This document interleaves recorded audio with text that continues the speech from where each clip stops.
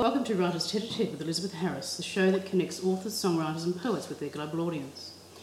So I can continue to bring you high calibre guests, I invite you to go to iTunes, click subscribe, leave a review and share this podcast with your friends. I'm delighted to introduce today's guest, Rosalie Ham. Rosalie was born and raised in Jerilderie, New South Wales, Australia. Prior to Rosalie's life as a best-selling author, she worked in a variety of jobs, including a stint in aged care. Rosalie completed a Bachelor of Education majoring in Drama and Literature in 1989 and completed her Master of Arts Creative Writing in 2007. In 2000, Rosalie published her first novel, The Dressmaker, now a major box office hit. The Dressmaker opened at the #1 spot at the Australian and New Zealand box offices and became the second highest grossing Australian film of 2015 and 11th highest grossing film of all time at the Australian box office. The costumes from this poignant film have featured in several stunning costume exhibitions. Rosalie is jetting off to New York soon for a special screening of The Dressmaker before its release on September 23rd. Rosalie's second novel, Summer at Mount Hope, was published in 2005. And in 2011, we were privileged to receive yet another great novel, There Should Be More Dancing, which we will feature today. Rosalie Ham, welcome to Writers Tete-a-Tete with Elizabeth Harris. Thank you, Elizabeth. Rosalie, we both worked in aged care before launching our writing careers. Can you tell me a little about how serving others has impacted you? Enormously. Looking after elderly people was probably one of the best things I've ever done. And I think possibly because of all the information, or the learning, or the experience, or the history.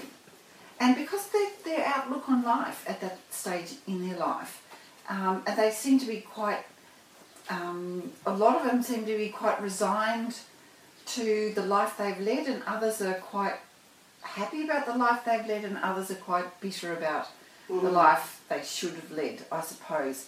But I thoroughly enjoyed it. I've learnt a huge amount. I enjoy enormously old people, and of course it makes you see what's important and what's not. It does give you a great perspective, doesn't it? Yeah. And learning too from their wisdom, whether they've actually enjoyed their life or whether they have not quite enjoyed their life well. And there's, we learned about war and why the men were like they were, some of the men, and we learned about some of the lives of the women, most particularly. A lot of women got married, that I was looking after because that's what they was expected of them, and a lot of women were actually quite disappointed in the whole thing. Well, that sense of duty too that comes with it, doesn't it? Yes, and then of course you see the elderly ladies coming and sitting at their husband's bedside, the devoted, true love matches that have endured 60 years, and that's very sad when one of them has to be looked after by other people, and it's sad for their wife, so they come in sometimes twice a day. Yeah. It's just very, very real. For sure. When did you know you wanted to be a writer? Do you know, I've always known it, but it was only hindsight that told me that I had always known it. I wrote stories as a kid. I put on plays with all my imaginary friends, and my best friend Terry and I put on acting performances at primary school. So there's always been a sense of story and drama. And there's always been a sense that there's an audience for those things, but of course, if you're born and raised in the way I was, they want you to get a good job and be able to support yourself, and that happily I was given the alternative. Not like if I was unfortunate enough not to get married and be supported.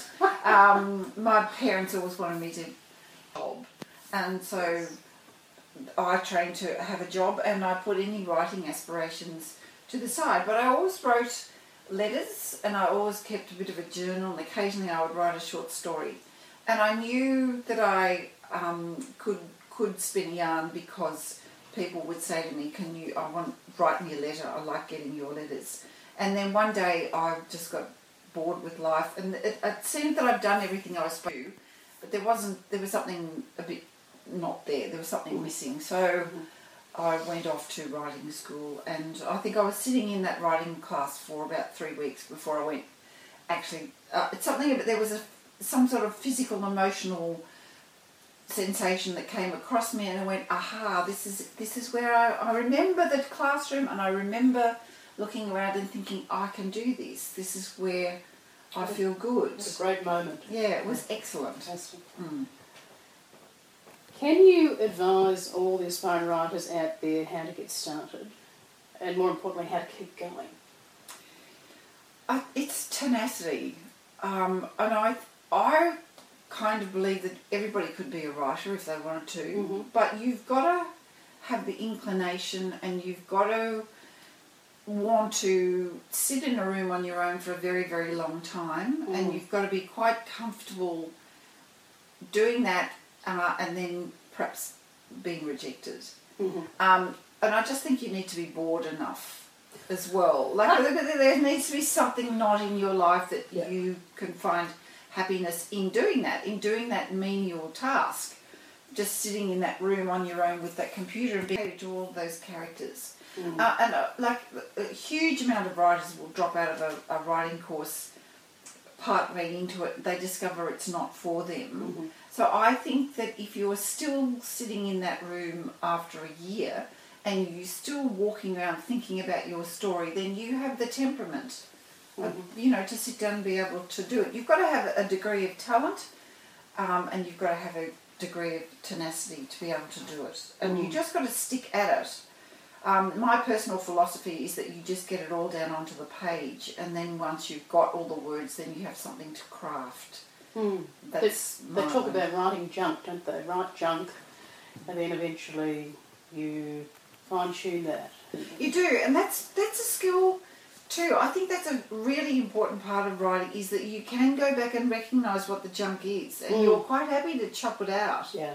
And you feel quite confident that you'll be able to write more and write again and keep writing, that there's something in you that will keep doing that. So if you have to cut out 10 pages, it's not a problem.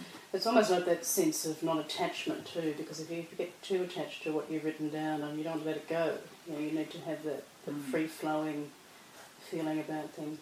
But you've got to write it. You write, I agree with you completely, because you've got to be writing so that other people will read it. I mean, other authors say they don't write for an audience, but I write something that is well crafted, that it will, or I try to anyway, and other readers might disagree with me, but I do try to write something that's well crafted so it will keep the reader engaged. So I do have a reader in mind when I'm writing, and so therefore I'm quite happy to edit and get rid of things. I learned that early on. With my first edit, actually, I learned that you have to let things go, and I was quite happy to do it.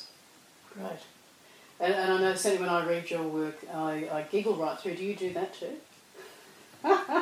Sometimes, like when I was preparing to do this interview a couple of weeks ago, I picked up There Should Be More Dancing and read a couple of pages and thought, gosh, that's okay, Absolutely. So it's always lovely. And I was watching an interview with Edna O'Brien on the television last night, and the interviewer read something of hers to her, and she had to ask him which book it was from. Oh, okay. And he said, it was The Country Girls.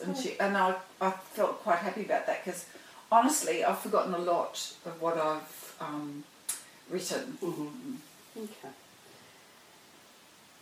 When you are writing, Rosie, what is your major source of support?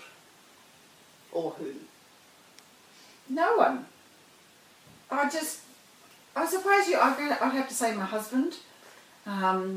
He knows not to. I think he can tell by the tone and the way my shoulders are. Sometimes he'll ask me a question and then he kind of backs off, because I'm in the middle of doing something. Yeah, for sure. I'd speak a lot to the dog that's lying there on the Eric's, cushion. Eric's over there having a bit of a sleep. And I've got a really good friend, my friend Terry, that and I whinge to her about it, and she doesn't really listen to what I'm saying. Okay. But at least I can air my thoughts. And there's a couple of other writers that I have dinner with from time to time, and we all have a little bit of a whinge. And so I think those things, but there's not one huge great thing. And I guess it's just my desire to get to the end of it too that keeps me tripping over, sitting in there typing. That tenacity comes back into it again. Absolutely, yeah. Fantastic. You've had phenomenal success with The Dressmaker. What does being successful mean to you?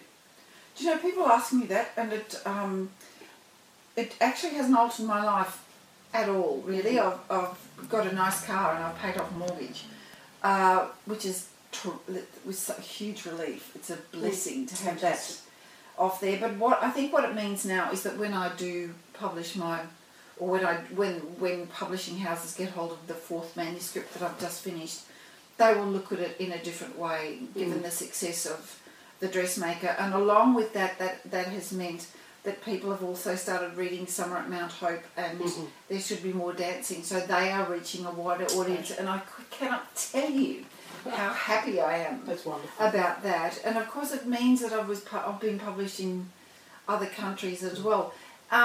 And all of that is amazing. It's amazing to have that kind of affirmation. And people pick up your book and kind of look at it differently because there's been one successful book, so they have a certain expectation about the others. And so there are some people that will go into my other books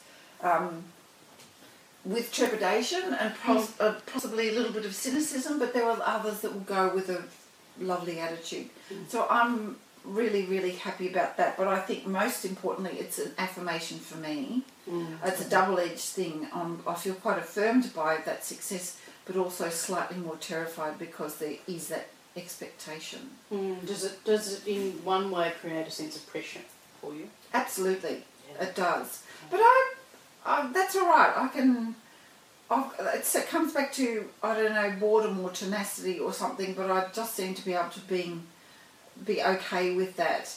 And I'll just try really hard not to read the reviews. I think that's probably the best thing. Just don't read reviews because they will scrutinise more, the reviews. So I just have to deal with that.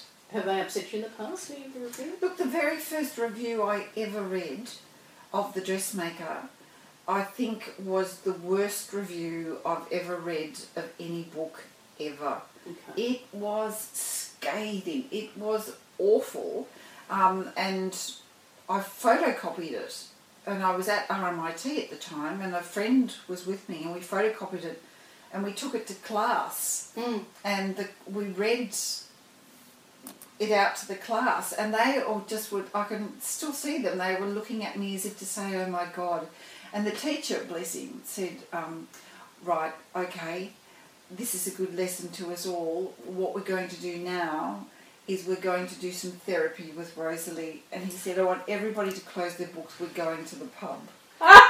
So we went to the pub, but I have now, of course, blown that review up, and it's on my wall.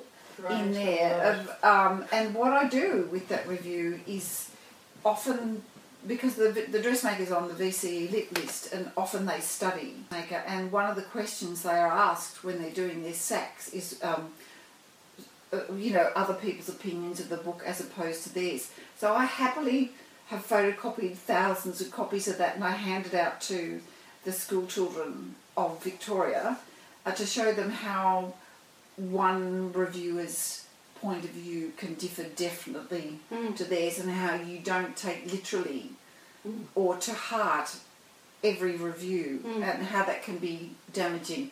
And so there's a whole lot of school children out there who now know that particular reviewer got it terribly, terribly wrong and missed the point. She missed the point entirely of the whole book. And thank you very much, because it's certainly increased determination all over, well, possibly Victoria, Australia, or the world. Absolutely. For people that may be feeling a bit bruised. That's great. In There Should Be More Dancing, I was particularly drawn to your main character, Marjorie Blandon. I especially love this quote. Marjorie Blandon has led an upright, principled life, guided by the wisdom of desktop calendars. As the novel progresses, the reader discovers there are many secrets contained in the supposed principled life. Now, There Should Be More Dancing is such a great book and showcases your wit beautifully. can you please share one of your favourite passages from There Should Be More Dancing with us?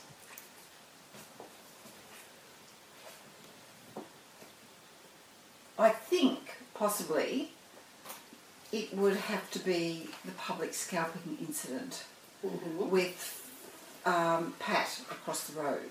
Yes. I think that's probably the one I enjoyed writing the most.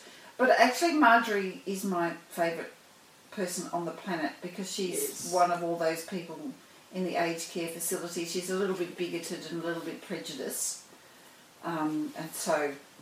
Yes, I have looked after many Marjories in my time, in my nursing career. All right, well look, I'm going to just read this incident. It's called the public scalping incident and it's quite long. Okay. So I might just start off. It happened at the 1976 Ladies' Legacy Luncheon. Pat and Bill were big in legacy, and for the ladies' luncheon, Pat was allowed to take a guest since it was her turn to give the address. As she was rehearsing her address one last time, articulating and emphasising her words to her assembled ballroom dancing frocks, the phone rang. She was disappointed to hear her guest, Betty, said her car had broken down. I know it's a long way, Pat, but we could go halves in the price of a taxi. So, of course, Pat doesn't want to go halves in the price of a taxi, and she's forced to ask Marjorie to be her guest at the Legacy Luncheon, where she's to give her address, because Marjorie's got a car. That's right. And so Marjorie ends up on the top table. And I'll just read that bit there. So Marjorie found herself at the top table, the Legacy Leaders table. A dignitary to her right and Pat on her left. Before her, a sea of soft brown and blue curls, ample-bosomed ladies, floral and pastel, with fleshy earlobes, wattles and dewlaps, all maintained by step-ins and various prosthetics. Before her, propped against the saucer of geranium petals surrounding a floating chrysanthemum, was a white card advertising the day's proceedings. First on the program was the local choir, who sang God Save the Queen. The assembled ladies then sat through number 2, Welcome Woman, and number 3, the main meal will be served, chicken or ham salad, followed by number 4, the choir singing Morning Has Broken, while the ladies enjoyed a fruit compote with custard. For number 5, a lass from St Joseph's School read a composition titled The Effects of War on Those Left Behind. Her story was based on the life of her great-grandmother, who had grown her own vegetables and milked her cow and ploughed her own fields during the war to help the Land Army. And then it was Pat's turn. The MC said, I give you Pat Cruikshank and this month's address titled The Unseen Effects of War on Women. Pat bared her teeth to Marjorie and said, any fruit seeds stuck to my dentures? No, said Marjorie. And Pat turned to stand up. At that moment, Marjorie noticed the tag poking out of the back of Pat's cardigan. Hang on, she said, and reached up to tuck it in, when the catch of a wristwatch caught one of Pat's curls as she rose. Marjorie had no idea Pat wore a wig, no idea her hair had snapped off and fallen out after years and years of peroxide and perming fluid. And so Pat stood frozen before the room of fellow legatees, her rival addressees, past and future, the thin tufts of her brittle hair flattened against her shiny, damp pate, and her wig dangling from Marjorie's wristwatch. Finally, someone started clapping. Pat had turned a deep red, and the audience, moved by her brave humility, started to applaud thunderously. This is weird. It's classical. Absolutely delightful. How can we better that? Thanks. What are you working on at the moment, Rosalie? I've just handed in my 4th novel. I think that's the 3rd or 4th time I've mentioned that in the last 15 minutes, but I'm so pleased. We want you to mention it again. Yes, it's the 4th manuscript is. It's again I've returned to a small community because the small community is it's a good palette for life tragedies, and it doesn't really matter if it's in a rural community or an urban community or in your street or your football club or whatever, but in the small communities. It's all group dynamics, isn't it? It is, absolutely. And so this one's set in a small country town, and it has to do with irrigation water and the effects of government buybacks and water allocations on this one small community, and one man whose name's Mitchell Bishop, and he has a 12-kilometre stretch of channel that needs to be replaced. But there are 3 areas in the town that are affected. There are the riparians who live along the river, and there are the town folk and the shopkeepers, and of course there are the irrigators, and the impacts that the water renewal project and water restrictions and irrigation allocations has on that community. Which would be huge because, you know, being in life force, water. Absolutely, yeah. And so if you cut the allocation to the irrigators, they have to produce more with less water, and they have to spend more money to get less water to support the upgrade, and therefore they don't spend money in the town. And so when 1 litre of water leaves the community, so does 1 job, more or less. But in order to stay afloat, you need the water, and you all need to work together. And of course the town people are resentful that their water rates are going to go up to support the irrigators, and the riparians are resentful because the river's going to suffer because they're going to take more water. Yet at the same time, the world needs food. We have to feed people, and there are more people and they need more food. So it's a sort of distillation of that in a small community. And all the dynamics that go with that, which will no doubt be addressed very, very cleverly by you. Oh, well, there is love, and there is a bit of tragedy, and, you know, there's a few things that go on to keep it ticking over. Yeah, looking forward to it. If you had decided not to write your novels, what career path do you think you would have taken? Do you know, I often think about this, and I think that I probably would be a teacher. I still am a teacher. I still teach 2 days a week. But I think that I probably would be working full-time as a teacher, possibly in the secondary college sometime. You know, years ago I went for an interview to be a state registered nurse, so, you know, a nursing sister. But I just never did it. I was having far too much fun, so I only trained to be a state enrolled nurse, which was just a 1-year course. And I think that was the key to my writing success, because if I'd been a state registered nurse, I think I probably would have been quite content with that, and I would have had a perfectly lovely life ironically, around that. I am a state registered nurse, but I have continued on to write, so maybe not, because you've got that enormous talent that we really couldn't do without. Possibly. It's hard to speculate, but I'm perhaps you're right. What is it about teaching that you love? Do you know, I think it's probably communication, communicating ideas, and for me it's seeing the light bulb go on. If you're explaining something, and I teach literature, so if you're explaining Shakespeare, or you're reading Shakespeare, or poetry or something, and you stop and you look at those people and go, okay, now this is what is happening, and explain what it is that's going on, they go, oh, you get them to find all those things. And if you're you're enthusiastic enough, it infects the students, and they kind of get carried away with the whole thing. So it's communicating the information and then seeing them go, oh, okay, I get it. Yeah. And you've been a fabulous teacher and very, very entertaining. What do you like to do in your spare time to unwind? I read books. I had to think for a minute, gosh, what do? I read books and I play golf. Yeah. Yeah, I like to play golf. Go for a lovely long walk, and I enjoy going for a drive to the country and going home to the farm, doing something quite different. Yeah. Have you got a special place you like to go other than the farm? No, it's just the farm, the family farm. And there's something about standing on a farm and being able to see the horizon with no obstructions and nothing to sort of block your imagination and stop your vision at this point. There's nothing, so your vision goes on, and as it goes on, things fall away, and you understand what's important. One of my favourite things to do is sit in the ute with my brother as he goes about his sheep work, and my job is to open a gate. That's something I've been doing since I could open a gate, and just watch him go about doing his business and ask him dumb questions about farming things. And it just puts everything back into perspective for me, and time is slower in the country. Yeah, it's wonderful. Yeah, it's good. What does your brother think of your success?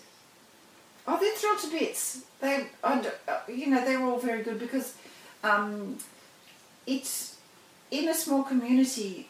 They love it if someone's out there kicking goals. They really think it's a terrific and wonderful thing, and I'm just very well, and it's been really good. And the Ham family up at Chiraldry seem to be coping with it all quite well. Of course, a lot of them were in the film, and they as extras, and they come down if I have a book launch.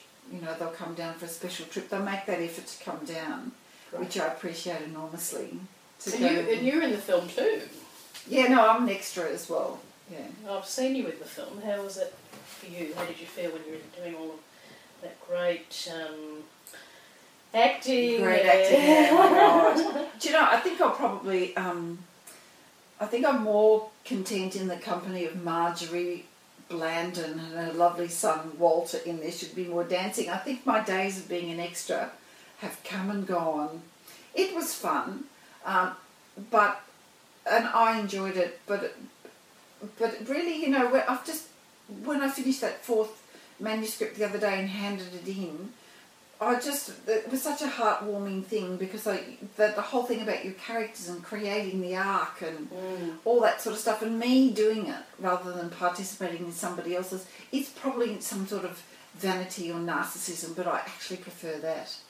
I actually prefer to be doing my own thing in my own room, creating my own little story, and rather than revisiting them when they're out in the world.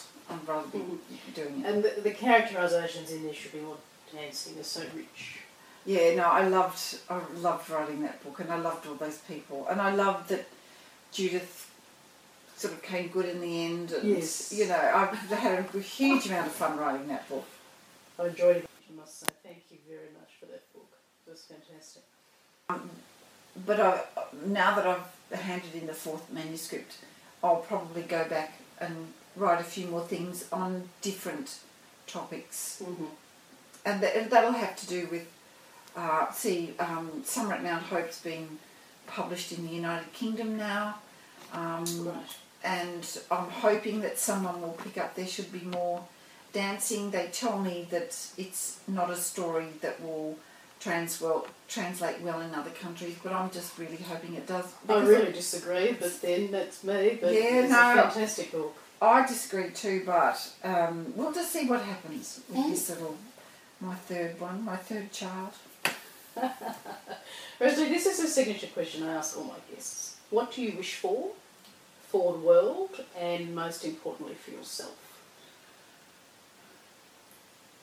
It's basically the same thing. It's health. For the world, of course, I just hope we get our act together over climate change. I hope we get our act together over lesser advantaged countries and poverty, and educating women in disadvantaged countries, so because if the women rise, the village will rise with them. You always hope for those sorts of things. I don't think we're ever going to stop any kind of war. I just think that's human nature, tragically. But basically for my health, I just would like for me and everybody else around me to be healthy and happy. That's all that's important, really. It's one thing you can't buy, isn't it? Rosalie Ham, thank you so much for guesting on Writers' Tete a Chat with Elizabeth Harris. We look forward to more of your work and your fantastic characterisations. I totally agree with you and Florence. There should be more dancing. There should. Thanks for tuning in, everyone. If you enjoyed this episode and want more high calibre guests, subscribe to Writers Tete-a-Tete with Elizabeth Harris on iTunes, and may all your wishes come true. Thank you.